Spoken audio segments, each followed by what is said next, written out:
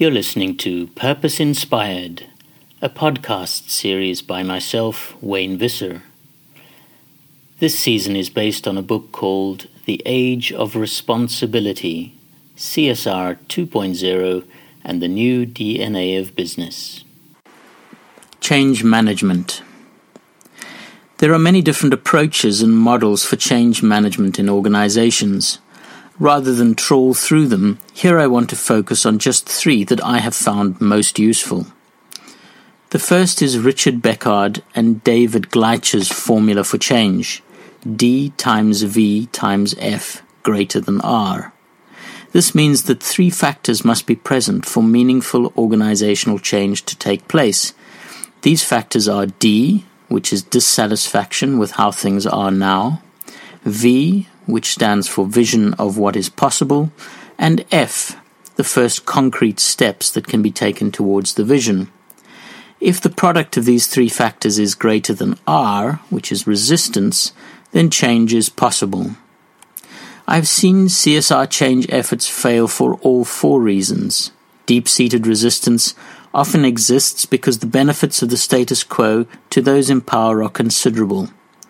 CSR initiatives, especially if they are integrated into the core business, are often seen as an extra burden. For instance, an operations manager of a plant really doesn't want the extra hassle of collecting emissions data for a CSR report or subjecting his staff and facilities to an audit. Most often, I think, the dissatisfaction that we may feel with the state of the world or the company's actions really isn't widely enough shared. Jonathan Porritt, author of Capitalism as If the World Matters, after many years in the sustainability game, he started the UK's Green Party and chaired the government's Sustainable Development Commission, among other things. He said to me, "Looking at people all over the world today, rich and poor, they are not remotely close to a state of mind that would call for anything revolutionary.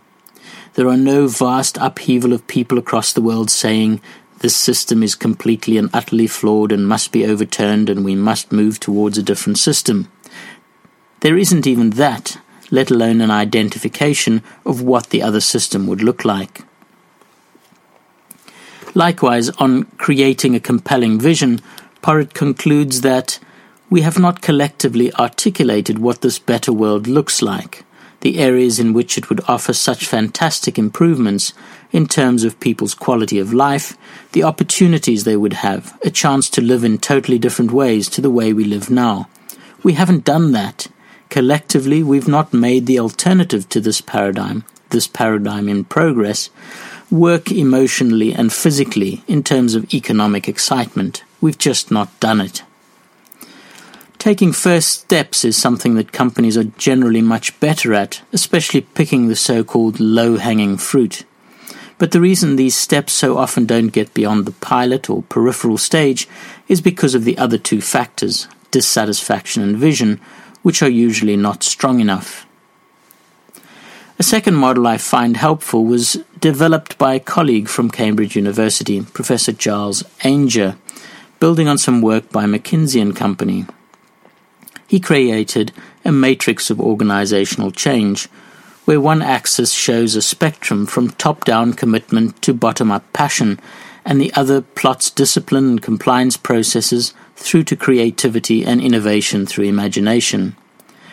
Hence, top-down compliance processes or reinforcement systems may include objectives, goals, targets, track records, measurements, rewards and penalties, while bottom-up compliance processes, the skills for change, include manuals, standards, procedures, learning, skills, IT or knowledge management systems, protocols, quality management, audits and workshops.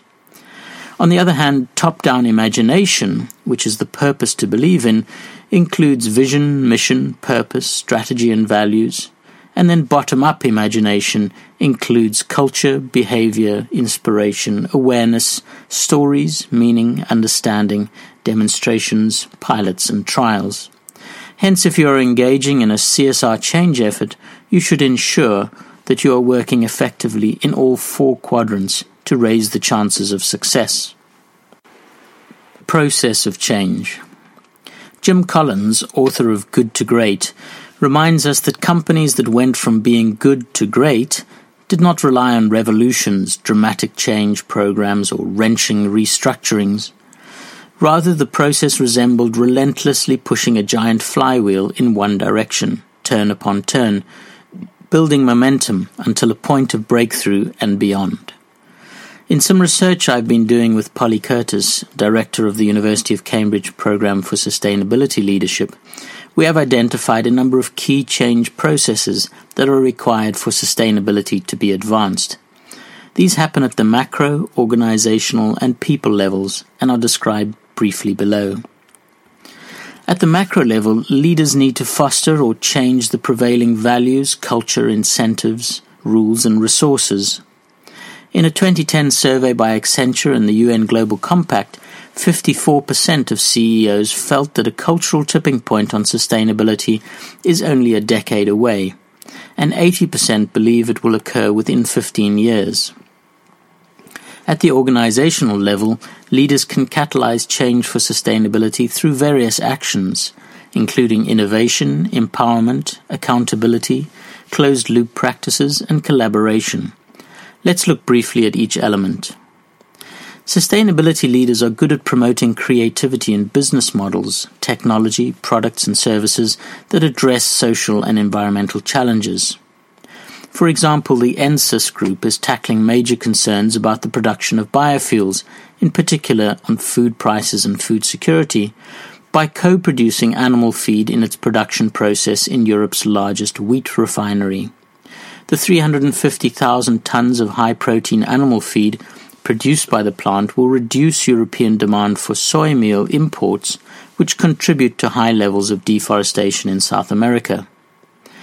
To cite another example, Jorma Alila, who became CEO of Nokia in 1992, is said to have built a culture, the Nokia Way, that is known for experimentation, continuous learning, and social responsibility. Sustainability leaders also implement structures and processes for good governance, transparency, and stakeholder engagement. Accountability does not have to be all about structures and controls, however. Collins believes great leaders foster a culture of discipline. When you have disciplined people, you don't need hierarchy. When you have disciplined thought, you don't need bureaucracy. When you have disciplined action, you don't need excessive controls. According to Jeffrey Immelt, Enron and 9/11 marked the end of an era of individual freedom and the beginning of personal responsibility. You lead today by building teams and placing others first. It's not about you, he says. Sustainability leaders adopt the principles of cradle-to-cradle production, internalizing externalities and extending these principles to the supply chain. For example, Motorola demonstrated life cycle thinking in mobile phones with the launch of the world's first carbon-neutral mobile phone early in 2009.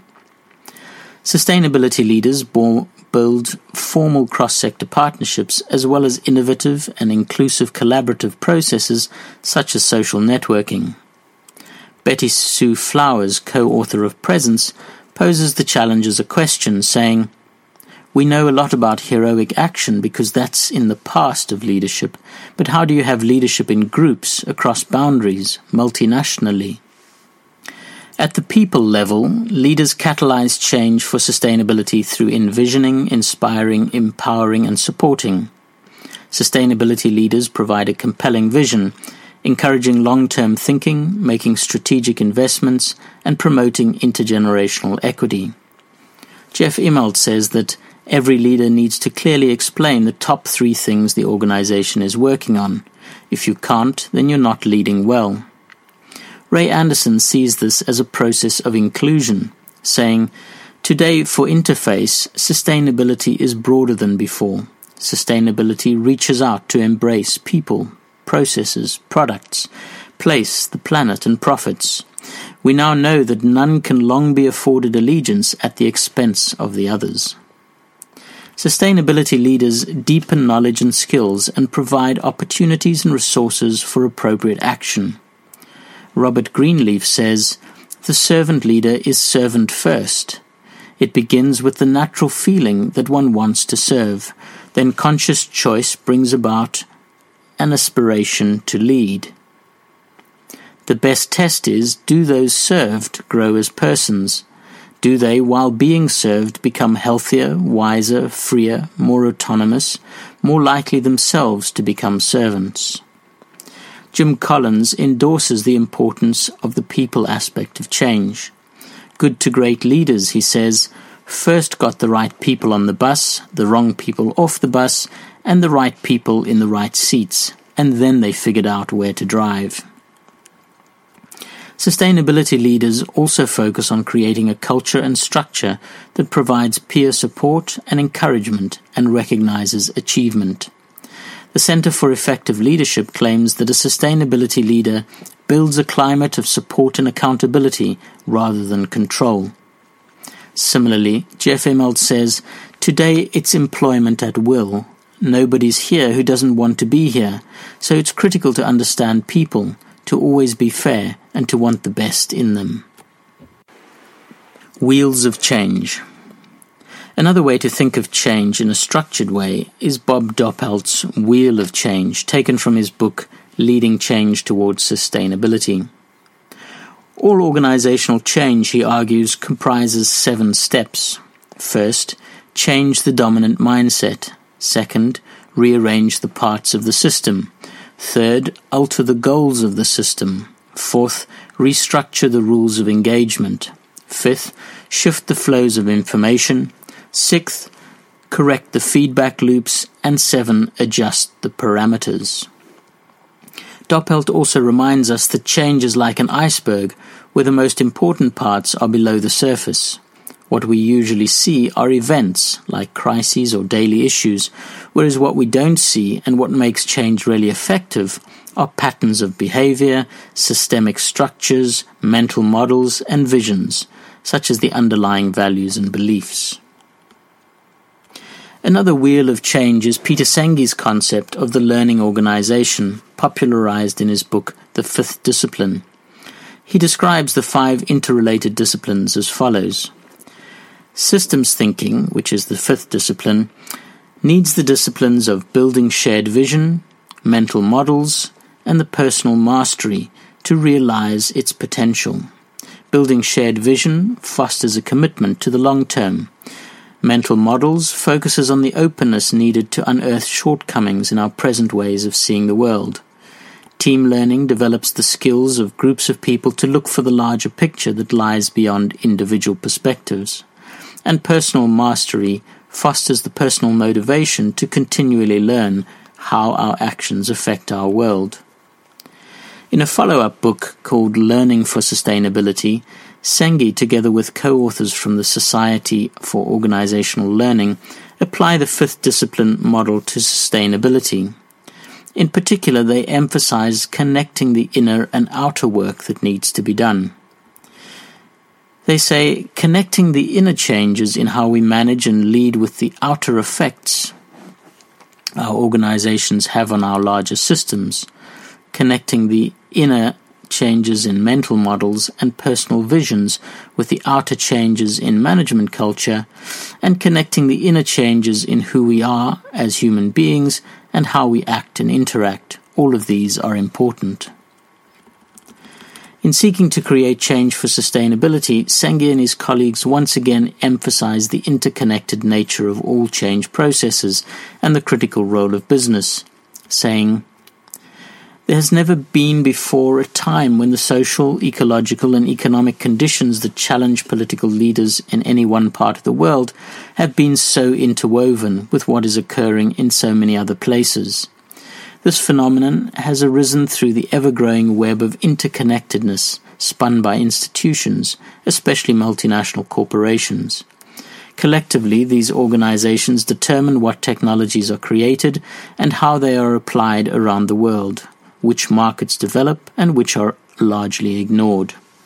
These institutions determine who benefits from the world economy and who does not."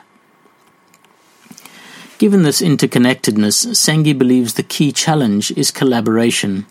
To illustrate his point, at an MIT Sustainability Summit in 2010, Senge asked the question of his audience, What would it take to get rid of disposable cups? Who would have to work together to eliminate disposable cups? The answers suggested included everyone from Starbucks and its competitors to paper manufacturers, food service providers, recyclers, and municipal governments.